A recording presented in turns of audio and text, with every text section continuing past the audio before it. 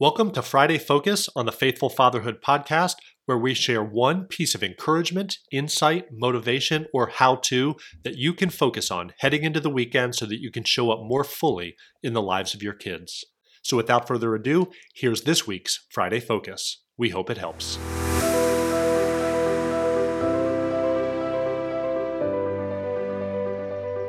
The horse is made ready for the day of battle, but the victory belongs to the Lord. What's up, faithful fathers? Hope you're doing well today. Just sitting here on my back deck at the time of recording, early morning, sun's popping up, the birds are singing, and it's a beautiful scene of creation.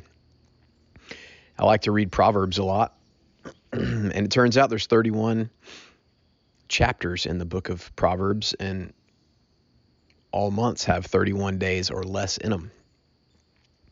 So today, the 21st, I'm reading Proverbs 21.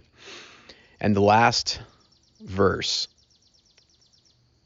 is what I started out this little memo with. The horse is made ready for the day of battle, but the victory belongs to the Lord. It's one of my favorite Proverbs because it's such a great reminder that men, frankly, we've got work to do. Fathers, we have an assignment. We have a responsibility. We have a path laid in front of us. The work of fatherhood has been charged to us.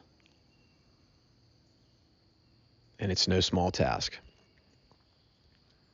But there's also a great reminder in this verse, and I think it's kind of twofold. One, as it says, the victory belongs to the Lord. It's our reminder to give glory where glory is due. When we do well and our kids are successful and all the things, let's be reminded to give praise and honor and glory to our Heavenly Father. Because without him, nothing would exist. Certainly our skill set as fathers wouldn't exist. So that's one part of the tail end of that verse. And the other part is a reminder that yes, we have a part to play, but ultimately, the outcome is up to the Lord. So men, be encouraged today and be reminded that there's work to be done. There's responsibility had because we're fathers. And yet, somehow at the same time, the victory belongs to the Lord.